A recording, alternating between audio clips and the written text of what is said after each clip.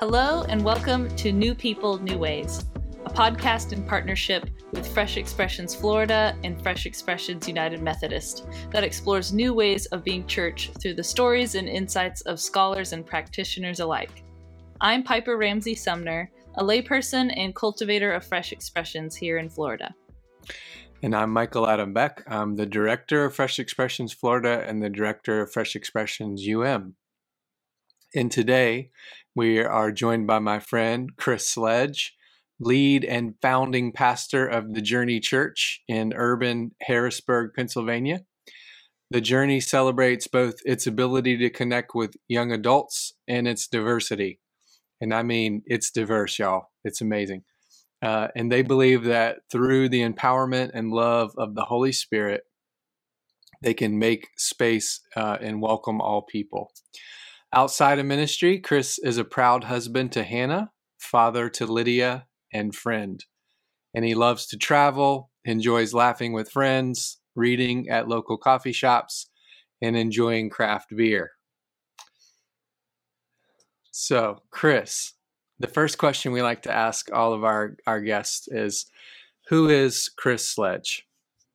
That's great. Well, Michael, Piper, so glad to be on with y'all.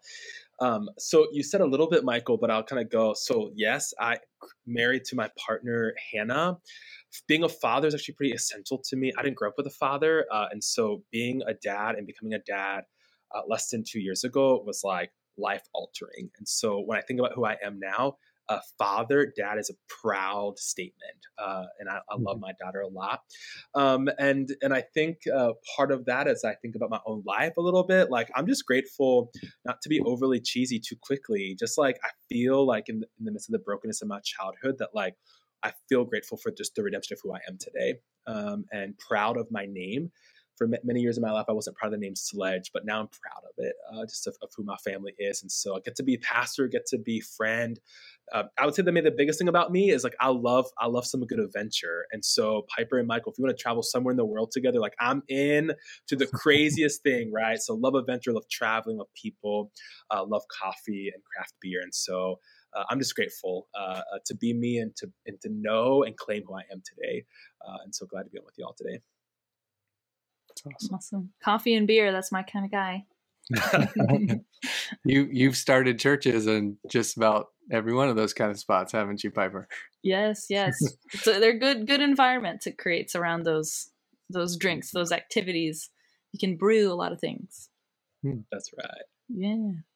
So tell us a little bit more about the story of the Journey, and how does it stand apart from other churches? Yeah, it's a great question. So basically, the Journey came about from a merger of a few urban dying churches in the city of Harrisburg. And so there were like multiple churches, older, average age like 70 plus, whites. They were like traveling in from the suburbs and like really traveling into the suburbs. And there was kind of this process called Impact Harrisburg. And the goal behind it really was, how can we consolidate to do something new, younger, more diverse, that's in touch with the neighborhood, in touch with young people, in touch with even a more inclusive demographic. And so it's kind of how we came about, merger of some sorts. It was a hell of a process, right? And so but here we are now. And really what I'm grateful for, I think our niche in the city of Harrisburg, I think what makes us distinct is, and I've not, no one has kind of challenged us yet. So if they want to challenge it, they can. I think we're like the only contemporary space that's also deeply progressive in our city and our area. And so if someone's wanting to be a part of a non-traditional space that's also deeply inclusive, and for us, we want to care and say things that matter in the world, I think we're it. And so I think as a niche, an ethic of mine is like, I want, when someone's part of our church, it to be life-giving. And the moment that it's boring or you're burning out, I'm going to invite you to leave, or like if you need to take a time out from how you're serving, like maybe for me, and maybe I'm naive, I really think when Jesus thought about the church and when God thought about the church, I think, or even when gathering of people, I think it should be one of the most life-giving places that we connect with people. And often it's like it's full of drudgery, and we do it out of obligation or Catholic guilt, and we do it because we feel like we're to do it. And so for us, I'm just really grateful that because of that, like we're incredibly young, like honestly, like, I don't know, 65% of our churches are under the age of 40. And so like every Sunday I just even this past week, I looked at one of our services and like, I feel like I'm the old guy in this space and I'm in my 30s, right? And so that just creates like this beautiful diversity of age, but also ethnicity, also gender identity, sexual orientation as well. And really maybe like, I don't know, maybe this is what I want us to be about, Piper and Michael. Like, I just want people to feel like they found like the belonging. Like, we live in an isolated world and people are lonely and it's hard. Like, the world's hard and life happens to us, or we do life that happens to us. And so how can people like belong here? And like, no matter, like, every Sunday I say this, and I might be jumping ahead, but every Sunday I say this, no matter what you did last night or what you plan to do tonight, like, you belong here. And we just really want that ethic to be a part of us. And so, like, I'm not going to be a super like convicting evangelical kind of preacher who's going to like, you suck. Like, people know they're guilty already. Like, shame and guilt are so natural to us. And so we just want to be the antidote to that, and just experience Jesus, which I think is always an invitation to something good in their life. So I think that's a little bit of who we are. I will say this, like, it's been a wild 4 years. It feels like every year we're like, it's like journey 4.0 or like journey 5.0. And so I just think we're pretty nimble. And so we just want to do whatever we can to connect with people, build relationships in and outside of our church, experience Jesus. That's good. Kris, can I ask a follow-up to something you just shared? Because I think it's so important for our listeners to maybe wrestle with for ourselves. But, you said you want to create a community of belonging, right? And in Fresh Expressions, we talk about belonging before believing, evangelism in the sense of, it used to be like, accept these intellectual propositions, assent to this, and now you got the golden ticket. So when you die, you'll go to this postmortem destiny, and very removed from like your current life and healing and shalom spreading through the whole community. And I get pushback because the believing part, that has to be at everybody's pace, at their own pace, and it has to be intrinsic to who they are in the spiritual path that they're pursuing. And so people push back on me sometime and say, well, where's, the discipleship aspect, or when people come to, and I'll say like, oh, so you want me to do God's job? Like, you want me to do the transfiguration and no, we're just going to create this community for belonging and kind of trust that God is alive and the Holy Spirit's moving in people's life at their own pace. So how do you respond to that? Yeah, that's a great, part of my welcome that I always give every Sunday is like, no matter what you think about God, even if you don't believe in God, we're just glad that you're here, right? Like, genuinely. And so I think how to respond to that is like, first, when I think about Jesus or discipleship or the church, like I can't divorce it from relationship among people and community. And so why I value belonging so much is like, when I think about the way in which koinonia and the way in which Jesus wanted us to be formed as people in the world, it was first in relationships, with entrusted relationships with people who know us and know the great parts of us and the parts that we don't know what to do with, or the parts that we're wrestling with, or the questions that we have. And so for me, I always first read it in like, it's deep relationships. And honestly, it's probably going to be over that coffee or over that beer. Like, I see discipleship as like so informal, and people will disagree with me, right? I think it's actually informal conversations over beer, over coffee, doing life. And then you just ask questions and you just share. And so for me, I'm pretty honest. Like, I'm regularly sharing my own deep questions about God publicly and privately, to say, I want to create spaces where like, I too got like my own list of questions that I have about God and about God's existence. And so even though I'm ordained and, all of those things that like I've written the papers, but I still have these questions. And so I think relationships and community is actually where I think the most formative discipleship occurs. Because honestly, like, I don't really, I know this is going to be out there in the world, right? But I think this, like, these lists of like theological premises or tenets that every person must know, like, I think that's important for people to know, so that we're helping form great community that's not harmful and that's life-giving. But I would say I want people to experience community and the love of Jesus more than I want them just to know a set of things, because people know a set of things and they're still jerks to their neighbors. They still are so divorced from real people and real needs. So in some ways, I might prioritize wrestling and questions and love, all rooted in worship or community or communion even, right? Like that we can take these practices of the faith and just allow it to be connected to the real world. And so for instance, like all of our community groups discipleship exist in homes or in coffee shops, in bars. We have no formal discipleship in our church building. And that's so intentional. Like we don't need to sit here and like listen to some talking head. Let's just be in community. And in the midst of our life, we like talk about things that matter. And then we might pray for one another, like if it makes sense, it's natural. But maybe I might say, like, just how can we deinstitutionalize the formation of Jesus? Because I think that's where real life happens and real faith formation happens. I don't know if that really gets you out of your question, Michael. I think it does. I think people just have this really stuck paradigm about what discipleship is, and they have this preconceived idea of what, we're going to build a disciple like a Mr. or Mrs. Potato Head, and at the end they're going to look like this or whatever. I find like what I think I hear you saying is in these relationships, in the context of these relationships with God and with each other. For me, the discipleship aspect of it is helping people know that they're beloved of God, and helping them throw off those negative shame, guilt kind of statements, and helping them those unhelpful identity things, right?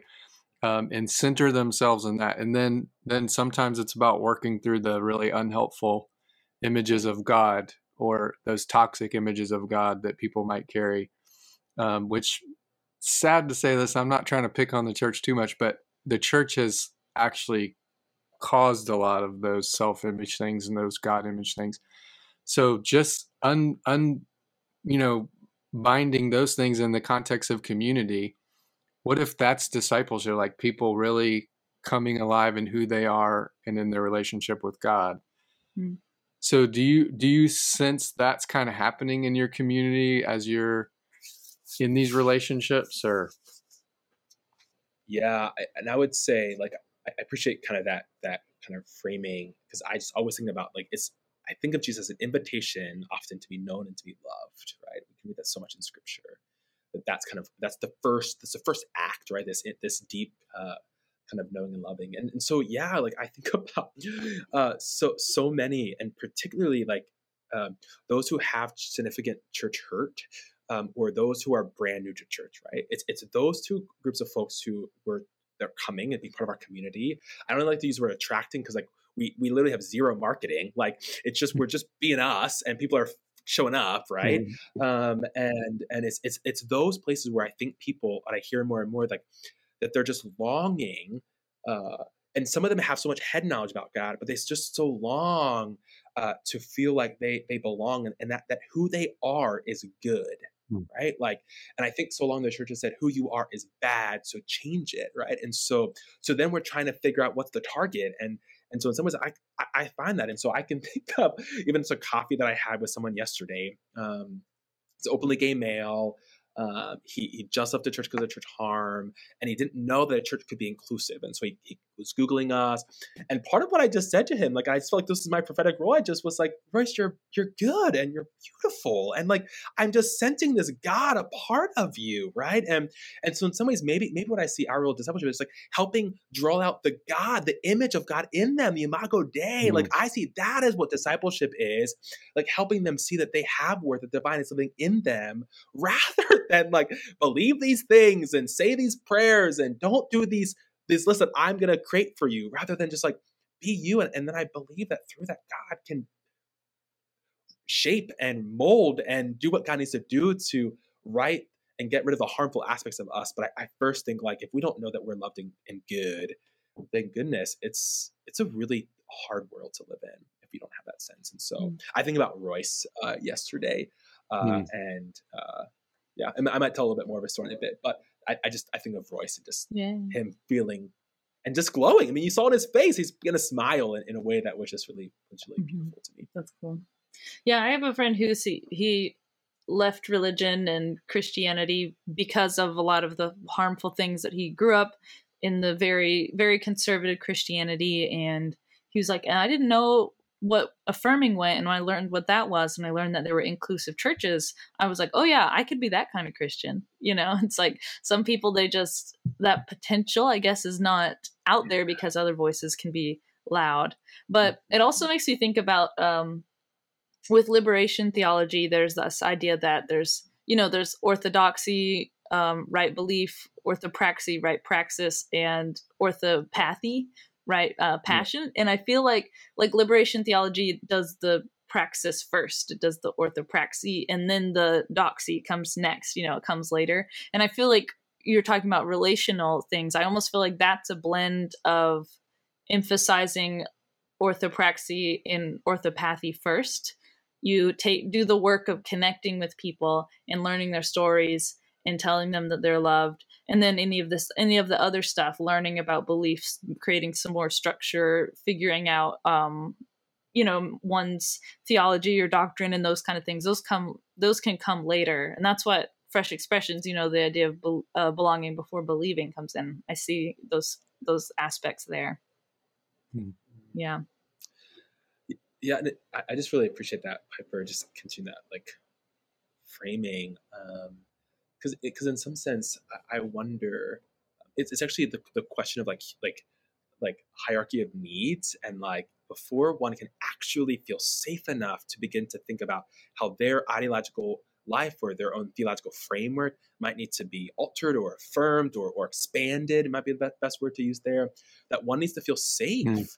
That they can be authentic themselves. And so goodness, we can have the right belief all we want all day, but if we're jerks, or if we don't know how to don't actually how to rightly be in a relationship with people, it seems really harmful. Maybe we should talk about harm a little bit. Yeah. How much the church is harmful. Well, it's funny because you talk about having coffee with somebody. Have you heard of the joke in the ex-evangelical world of dun dun dun, the pastor asks you for coffee when you ask if their church is inclusive, because usually it means that you're going to sit down with them and they're going to say whoa, and then they'll go on in this little speech or whatever. So I love that you're doing the opposite. You're like I'm not going to do the little reversal on you. I actually want to have coffee with you and tell you that you're loved and that you belong. That's great. Yeah. Because maybe the whole faith is meant to be liberating and liberation, right? Maybe that was the point of it all, anyways. Maybe, just maybe. Yes. Yeah, let's go a little bit further with this, okay? Because I'm all in this world of the Missio Dei, and how if you don't do that in the Passio Dei or the Passion of Jesus or the kenotic self-emptying, love of Jesus, the missional church movements cause a lot of harm if you don't ground it in the way that Jesus went about mission, which was loving people unconditionally, building relationships, inviting everybody to the table, and then in the context of those relationships. So I love what you said, Piper, about compassion, and Kris, what I love about Wesleyan theology, and I know everybody here that is part of our podcast is not Wesleyan, but it's the innate goodness that we emphasize. It's the very goodness. So the first word that God speaks over humanity is very good, made in my image. God is wow, look what we made here, talking to the Trinity. And then you get, I love how Elaine Heath, we had her on a couple weeks ago, frames it with original trauma. So there's a wound that comes, there's this third party that comes in, and, and then there's this trauma that we experience, this woundingness. And then life is a journey from healing from original woundedness rather than original sin. Like you were talking, Kris, you suck and you're irreparably bad. But that's one way to think about God's grace, but that can be really harmful for somebody who's already carrying those kind of self thoughts, right? But to say, no, you're very good, made in the image of God, innately good. In compassion research, human beings literally are wired for goodness. Our whole structure, our vagus nerve, our brains are wired for compassion. And even Charles Darwin was talking about, sympathy being the strongest human instinct, that human culture, species survived and thrived, not because they were survival of the fittest or but because they actually could experience empathy, take care of the most vulnerable in the community, and give of themselves and this, and like we're literally wired for that. We're not wired for bad and to suck. Actually, our whole sympathetic nervous system, our brain, everything's wired for compassion and love. So when Jesus is being stirred to the bowels with compassion, and he's seeing the needs of the people, and he's having an emotive experience, and then he's responding, like that's the deepest part of what a human being is, right? And so what I found though is where that can get stuck. It's like the more actual primal part of human beings, where some say the reptilian brain or whatever. It gets stuck in like the prefrontal cortex theology space. So like toxic theology can dampen our ability to be loving, compassionate people. So yeah, tell me your thoughts about that, Kris.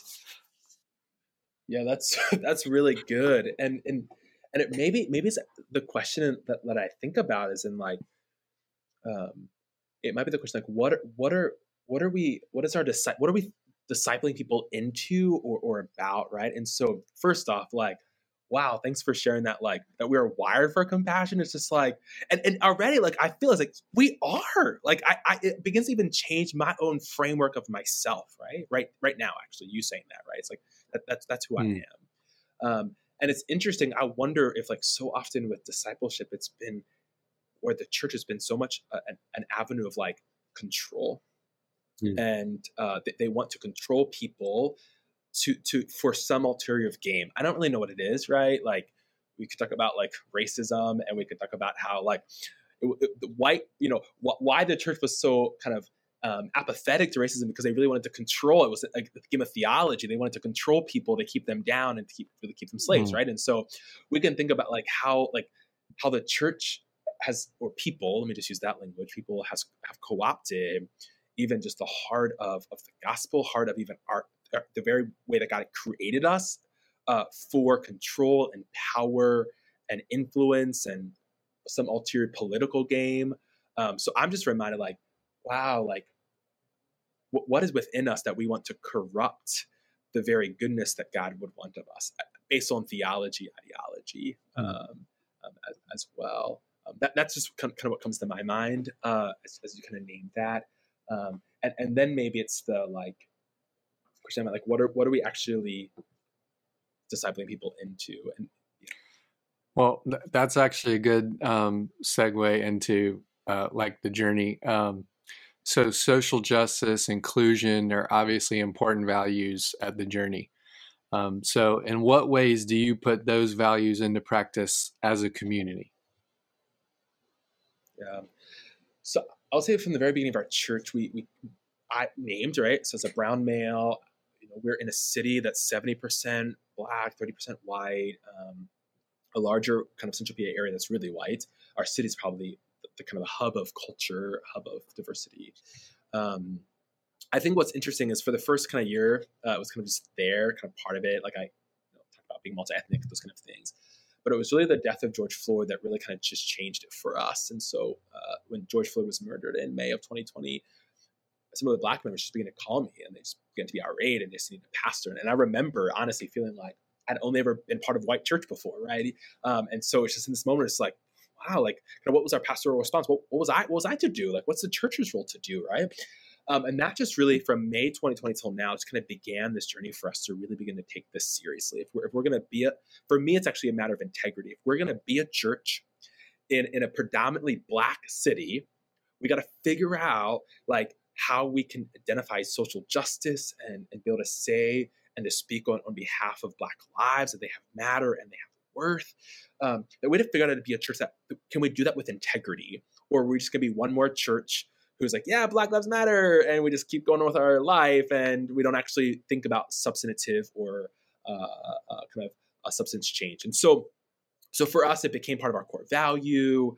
One of the cool things, we created a Justice League that I often think people who join the Justice League were thrilled. They're like, if only I would have learned as a kid, I could join a Justice League one day. And so a Justice League that's led by some of our incredibly gifted Black leaders of our church who just really help think think about things on a variety of levels. So they first think about things like on a cultural level. And so like they're in 2 weeks from now, they're throwing this like huge like Black history cultural night at our church, right? So Black owned businesses, trivia night. It's going to be like kind of this like fun night in our church, right? But they think about that, but they also think about like power. And that's probably the thing we talk about a lot is like, who has the power? Whose voice is being heard, whose voices are not being heard, who's not at the table, right? And we don't do that well. Like, I mean, we're continually challenged. I was in a conversation earlier today, and it's like, again, we're asking the question, like, are we missing a certain voice at the table? Because for me, when I think about social justice and inclusion, it's not a matter about me feeling good about myself, but it's a matter of like in the deepest level of our church community, in the deepest level of our relationships, are we creating a space where we're not simply accommodating diversity, but that we are expecting it to come, and we're willing our very ethos of our organization to be changed and altered because of the richness of God's people being a part of our community. And so can I tell you though, like it's hard work. I lose people all the time because of this, because we talk about it too much.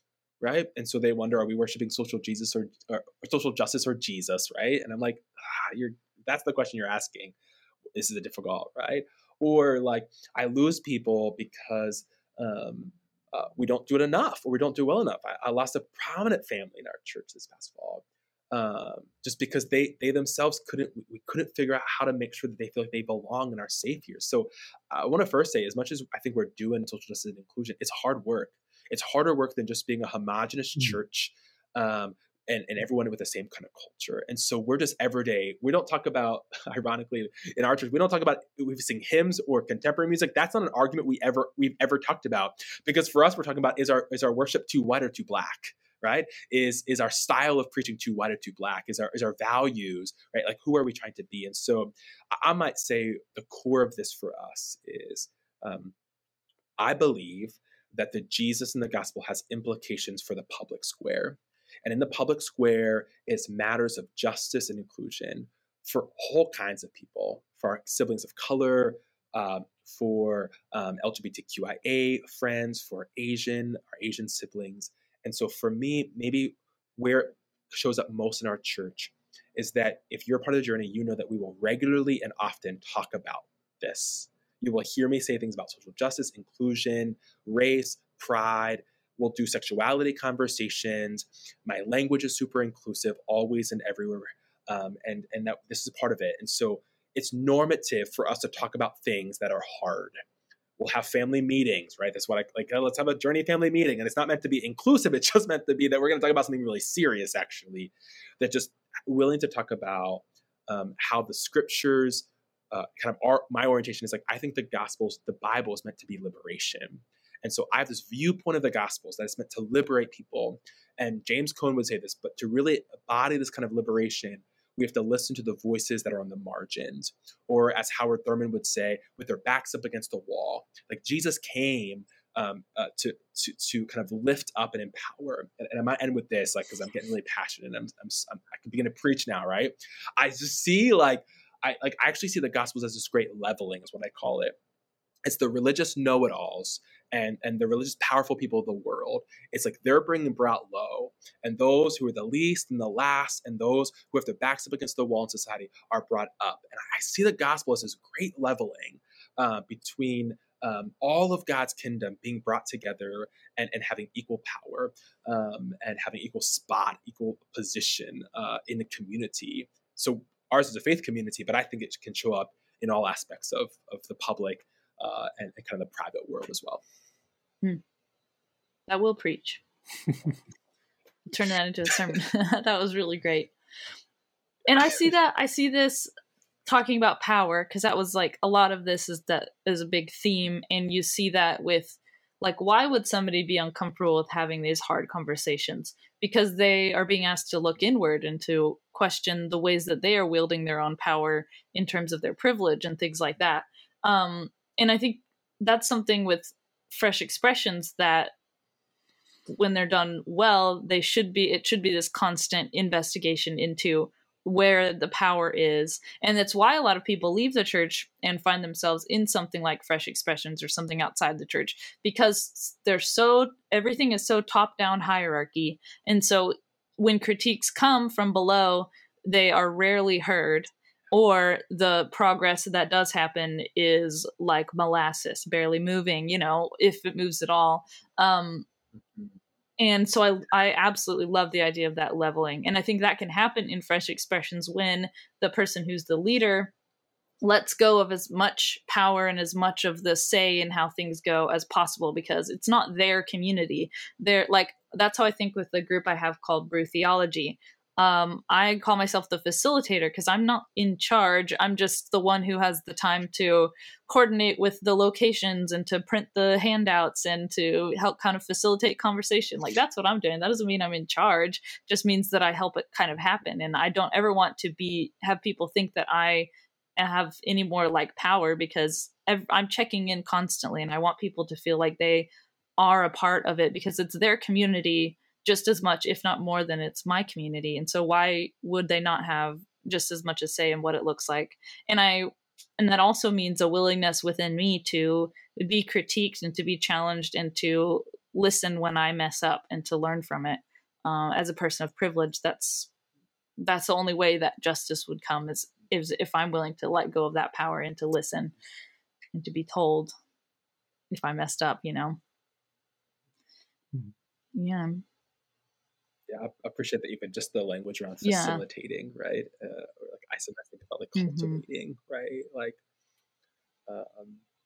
yeah, and what I appreciate, Piper, and I don't know if many people would really want this, is just like to be open to critique. Like that takes a level of strength. Maybe going back to like and a strength in like knowing that we are ourselves known and loved and we have value, right?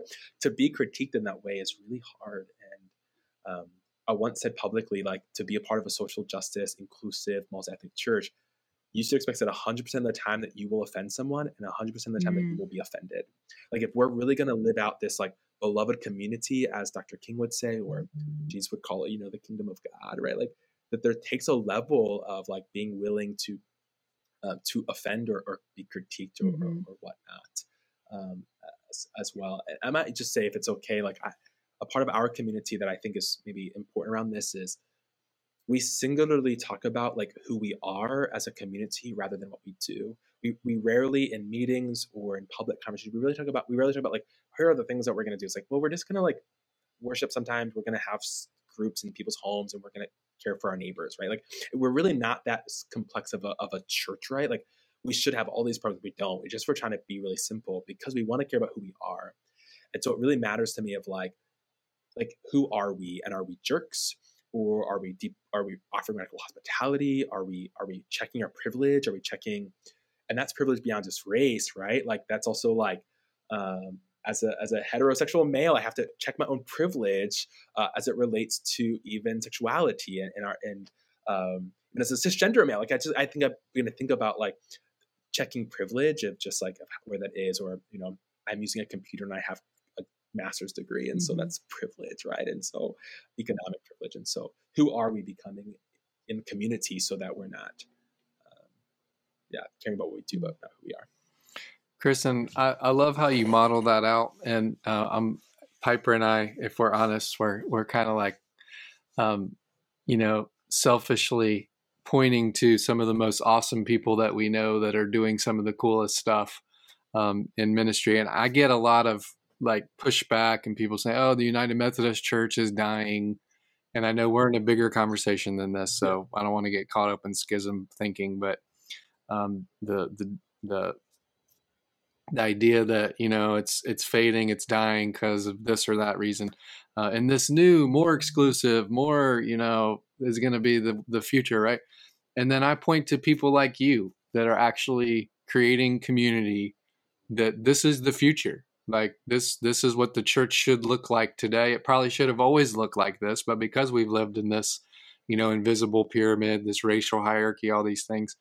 And then I think about how you're doing that in a shared leadership model, whereas, in the Promise Keepers movement, there was this idea of like, just be friends with persons of color and that'll, heal the world. And yes, that's a little small fraction of it, right? And then even in the multi-ethnic church conversation, which I think is helpful and it moves us forward, but there's also this lack in the shared power dynamic. So there's tokenism.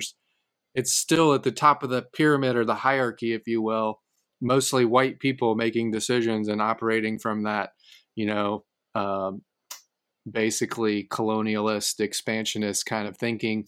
And so when I hear things like, you know, have people of color on the stage or whatever, still all of that is not a shared power dynamic where we're sitting around the table as equals and everybody has equal, like what you're talking about, Piper. We're shaping it together and nobody's more important, nobody's above.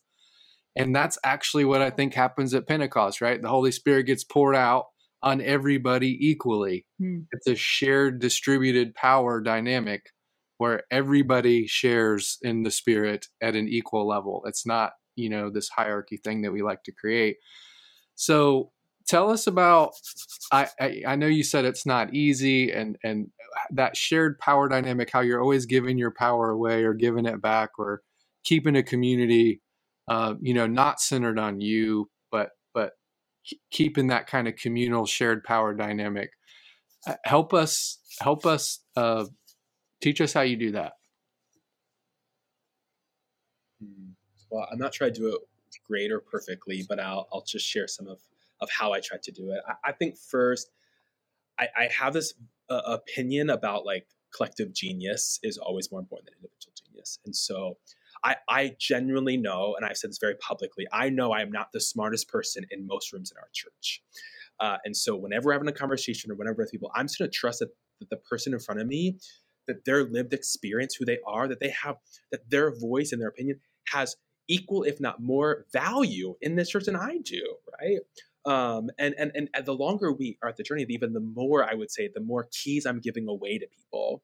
And so if we're going to do something around race or around justice, or around sexuality, whatever it may be, honestly, like, I'm going to first ask the question, whose voice needs to be the leader of it, right? Like, because maybe maybe a different way to say it is like, I'm going to trust the experts, right? Like, I think sometimes in the church where, because I don't know, pressure, the way in which our pastoral jobs are oriented, like, we sometimes feel like we have to be the resident expert on everything, right? Because we're the ones up front giving this long monologue every week that's half boring anyways, right? So, and so in some sense, right, not yours, Michael, just mine, right? Like, so it's like, so I, you know, like in some sense, I have to believe that like the very people that God, for some reason, allowing our paths across in this community, that like, that their voice, their opinions, their lived experience, that they're the resident experts. And so first off, like, if any service I'm going to do anything special, I will always ask the people in our church, like, okay, I need your voice to speak into this.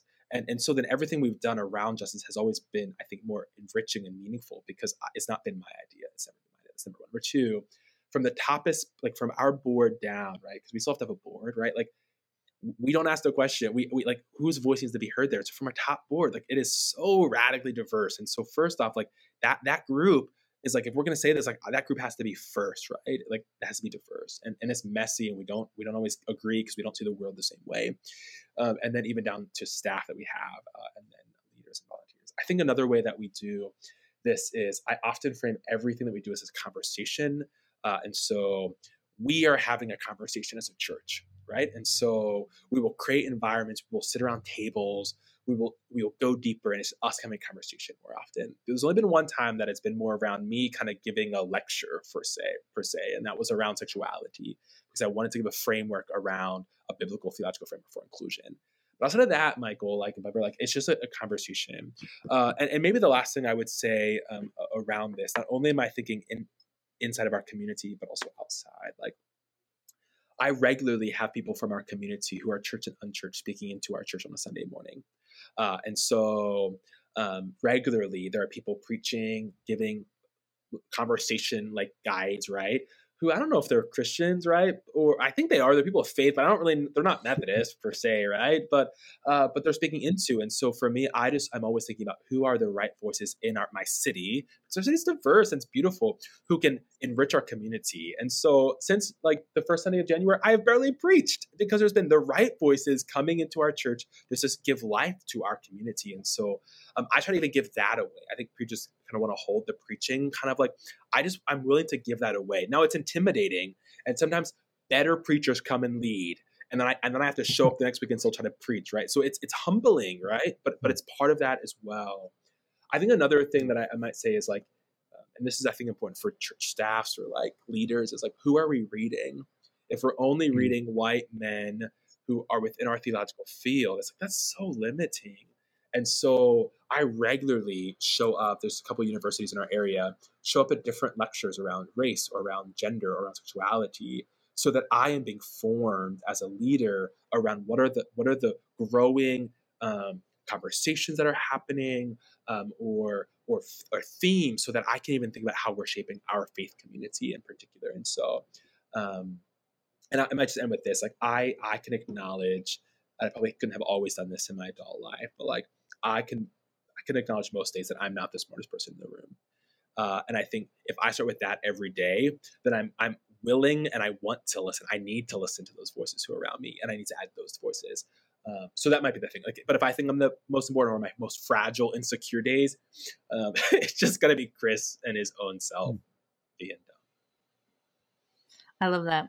And that is very Wesleyan of you. John Wesley equipping lay leaders all the time to preach, even though people around him didn't like it and thought he was being, whatever. He was too out there. But there were people that had the passion and had, the anointing of the Spirit to speak and had something to say and had the ability to lead. And so Wesley said, let's do it. Let's make it happen. And he made it happen. So it's very Wesleyan. Earlier you mentioned talking about how your church talks and thinks more about who you are rather than what you do. And that goes really well with this question that we have written, which is, what do you think is the difference between being church rather than doing church? And what does it look like in your church's context? Yeah, so great question. It's probably the hardest question for me to think about, just because it's like, it's such a temptation to do things, or as in our kind of productive culture, to like, we want to produce these things. And so if someone was asking me like, what do I really want people to do if, because they've come to the journey, like what do I want people to be or who to do? To be honest with you, like I just really want people to be less jerks in the world. I want people to be less hateful in the world. I want people to be selfish and kind of inward in the world. I just want people to like live like Jesus, right? And that sounds so cliche, and I'm sorry, Piper, for even using language, right? Like, but there's something about that. I just think that the way in which Jesus literally like touched people who were untouchable, or would talk to people who people want to talk to, or Jesus would like heal on the Sabbath day and change all the religious. Like I hear like that message even for kind of our modern day. So for me, like I want people to like be less jerks in the world because of Jesus. And then the next time they see their neighbor who doesn't speak their same language, they're a little bit more patient with them and they're not racist, right? I want someone, when they meet someone who has a different sexuality than them, that they can begin to learn and want to grow in empathy and love and compassion. I think for me, being church also means, and this is really hard, and we fight this in mission almost every day, that really at the core of it is not about an institution. Like it's not about paying the bills, keeping the lights on. It's not about this structure that I happen to reside in, right? Or as a church, right? I think the temptation is like we can become, even in our denomination, but just so internal and so survival, that like even on the worst days, I wanted to send people. And I said this in a sermon in the fall, and it kind of shook people up. I think the gospel is about throwing parties in neighborhoods. So go home and throw a banging party, right? And in our church, like we have the Black-owned, we have the only Black-owned brewery in our state. Actually, they attend our church, Tim White, and this Black-owned Queen's Barbecue kind of place. And so I said in that sermon, like, get the brewery, get the beer from Tim, and get the barbecue from Anya, and just go through parties. And so I think like being church means like showing up in our community, showing up in our neighborhood, and like literally being like fun and engaging and just like and experience your life. And you're doing that probably because Jesus redeemed you, loves you, wants you to like that. I think that's what it means. And sometimes doing church means we're going to put on these programs, and we want to be the coolest church on the block. And we want to have good advertising because this like attractional, like that's doing the act versus being the party and the like life-giving and the fun. And I might extend that to say, and having the practices that help us stay centered, right, in the world. And so that might be worship, that might be prayer, that might be scripture reading, right?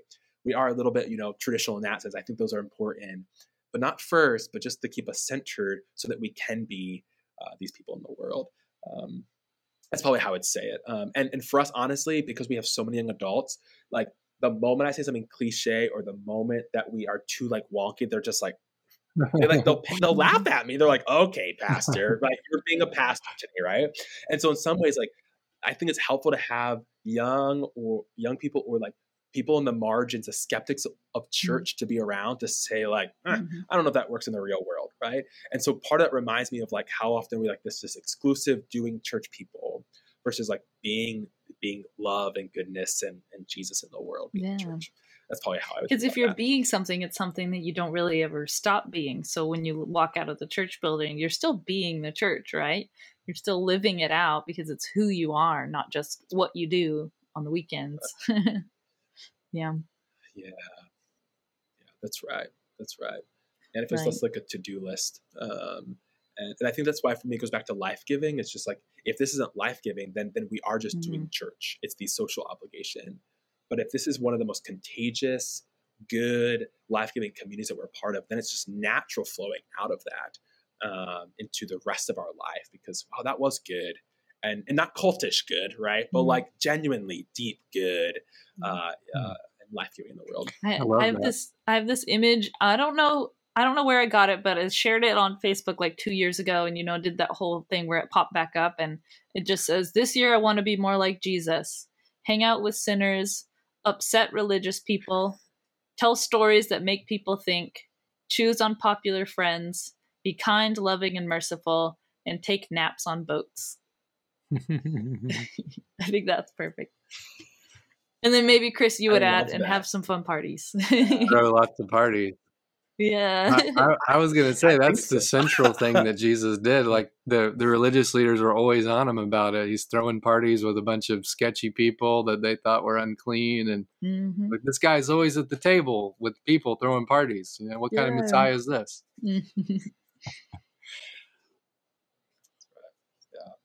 I recently just said to our church, I think our church is getting a little bit messier, and not like physical. It can be physical messier, but just like just our relationships and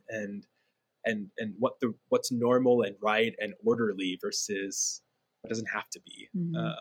Throwing parties with whomever we need to. I think that's what Jesus was up to too. He was saying, "Hey, we've created a lot of order, but life's more complicated than that. So let it be a little bit complicated. Find those simple things at the heart of it." But everything else is going to be messy and chaotic, and you got to embrace that, right? That's good. That's right. So, Kris, tell us like your vision, your hope for the church. What does the church look like in the future? Piper, I love what you just said about being super Wesleyan and that ability to like take critique and correction. And I'm like deep into Susanna Wesley study right now, okay? Because she's become a subject of feminist study and thinking again. Because she was super revolutionary. Like she planted a church in her house. But there's this weird, which women weren't allowed to do that ecclesially or, any other way. So she has this correspondence with John Wesley because lay people are starting to preach. And John, initially, he was starting to shut it down. And so she writes this letter to him and says, that man's just as called by God to preach as you are, so let him. So it's like, ooh, mama just corrected. But he had the humility to go, you might be right, Mama Wesley. But just the fact that we tell the story of Methodism and it's about John and Charles all the time, because she kind of moves to the background of like, what impact does it have on a 9-year-old boy growing up in a house where your mama planted a church, which was completely, a fresh expression. But so Kris is throwing parties and sharing power and being about actual justice and lifting up the oppressed and the disinherited people with their backs against the wall. What do you see in the future with the church? I see the church, I think first, like being a place that can talk about things that matter.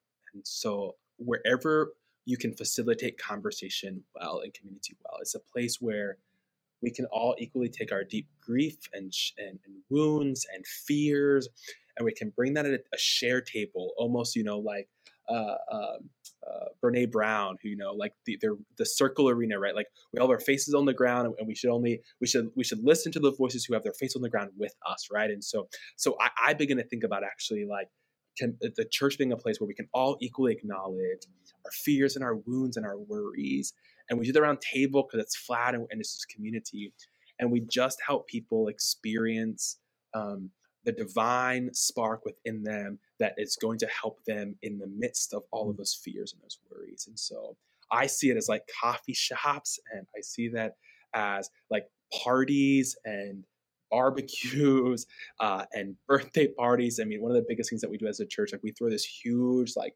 community block party every year in August. And it's one of my favorite events, right?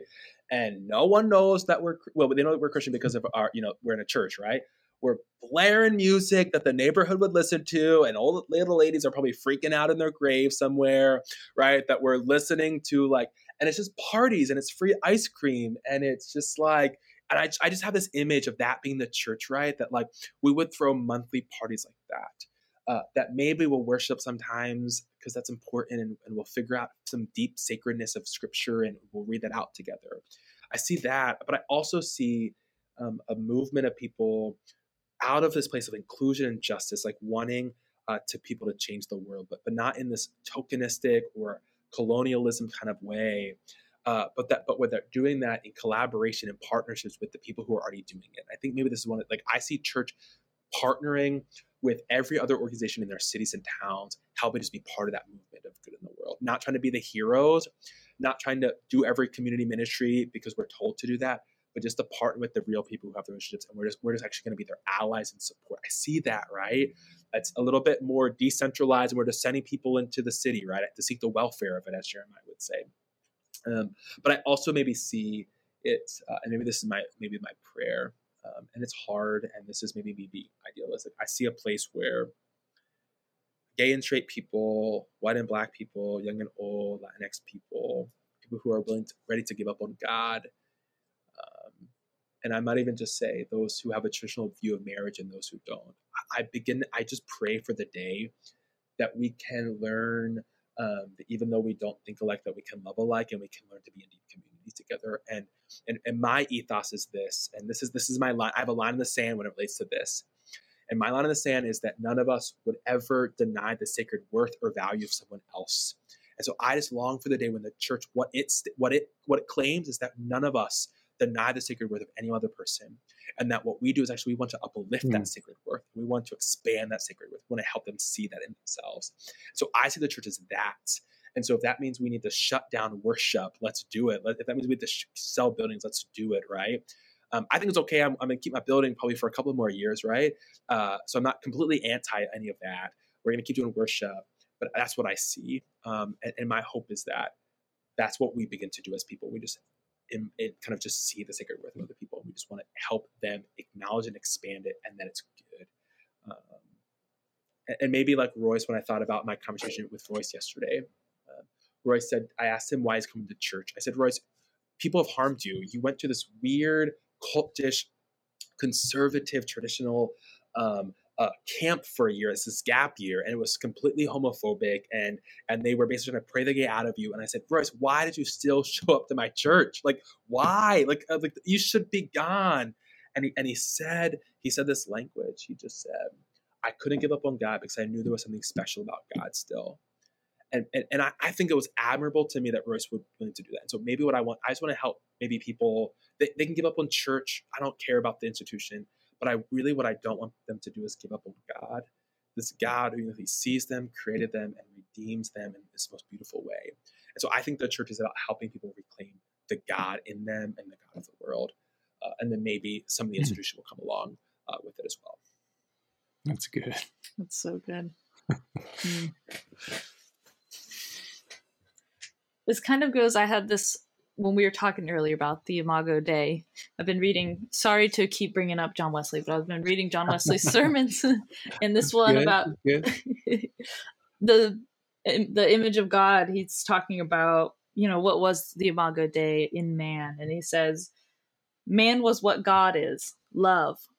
Love filled the whole expansion of his soul. It possessed him without rival. Every moment of his heart was love. It knew no other fervor. Love was his vital heat. It was the genial warmth that animated his whole frame, and the flame of it continually streamed forth directly to him from whom it came. I love that so much. Mm. Where love is, God is, and where God is, love is. And yeah, I don't know. I feel like I see that a lot in what we just talked about, and what you were talking about, that we're all worthy of love, and even when we don't feel it, we are being loved because love is within us, and it is, like you were saying, Michael, it's the core of who we are, even on the scientific level. Compassion, empathy it's what we're made to do. Yeah. Mm-hmm. Maybe sometimes because of family relationships and broken homes and broken, it's to remind ourselves of that love, when some of us probably have examples of the lack of that. So it's probably even hard to even fathom this God and Christians who would love because of our own stories, that it feels like the opposite of love. So I appreciate that reminder. That's who God is, and that's. Well, Kris, tell us how can people keep up with what you're doing? Where can we find you? Website, social media, what's next? Tell our listeners how they can get connected. It's great. Well, I'd love to connect with anyone. I'm on all kind of social media, Facebook, Instagram, just my name, Christopher Sledge. Not Sledge, you'll find that. But the best way to keep up with our church is just also on social media, Instagram, just thejourneyhbg.org. And would love to connect with anyone, and also to hear and be inspired by what other people are doing in the world, to be about this kind of love in the world. And so would love to be part of the collective genius together. Awesome. Very cool. Awesome. And to those who are listening, thank you so much for joining in on this episode of New People, New Ways. If you enjoyed our conversation with Kris, please share it with a friend. And if you'd like to learn more about Fresh Expressions, check out freshexpressionsfl.org and find us on Instagram, Facebook, and Twitter. See you next time on New People, New Ways.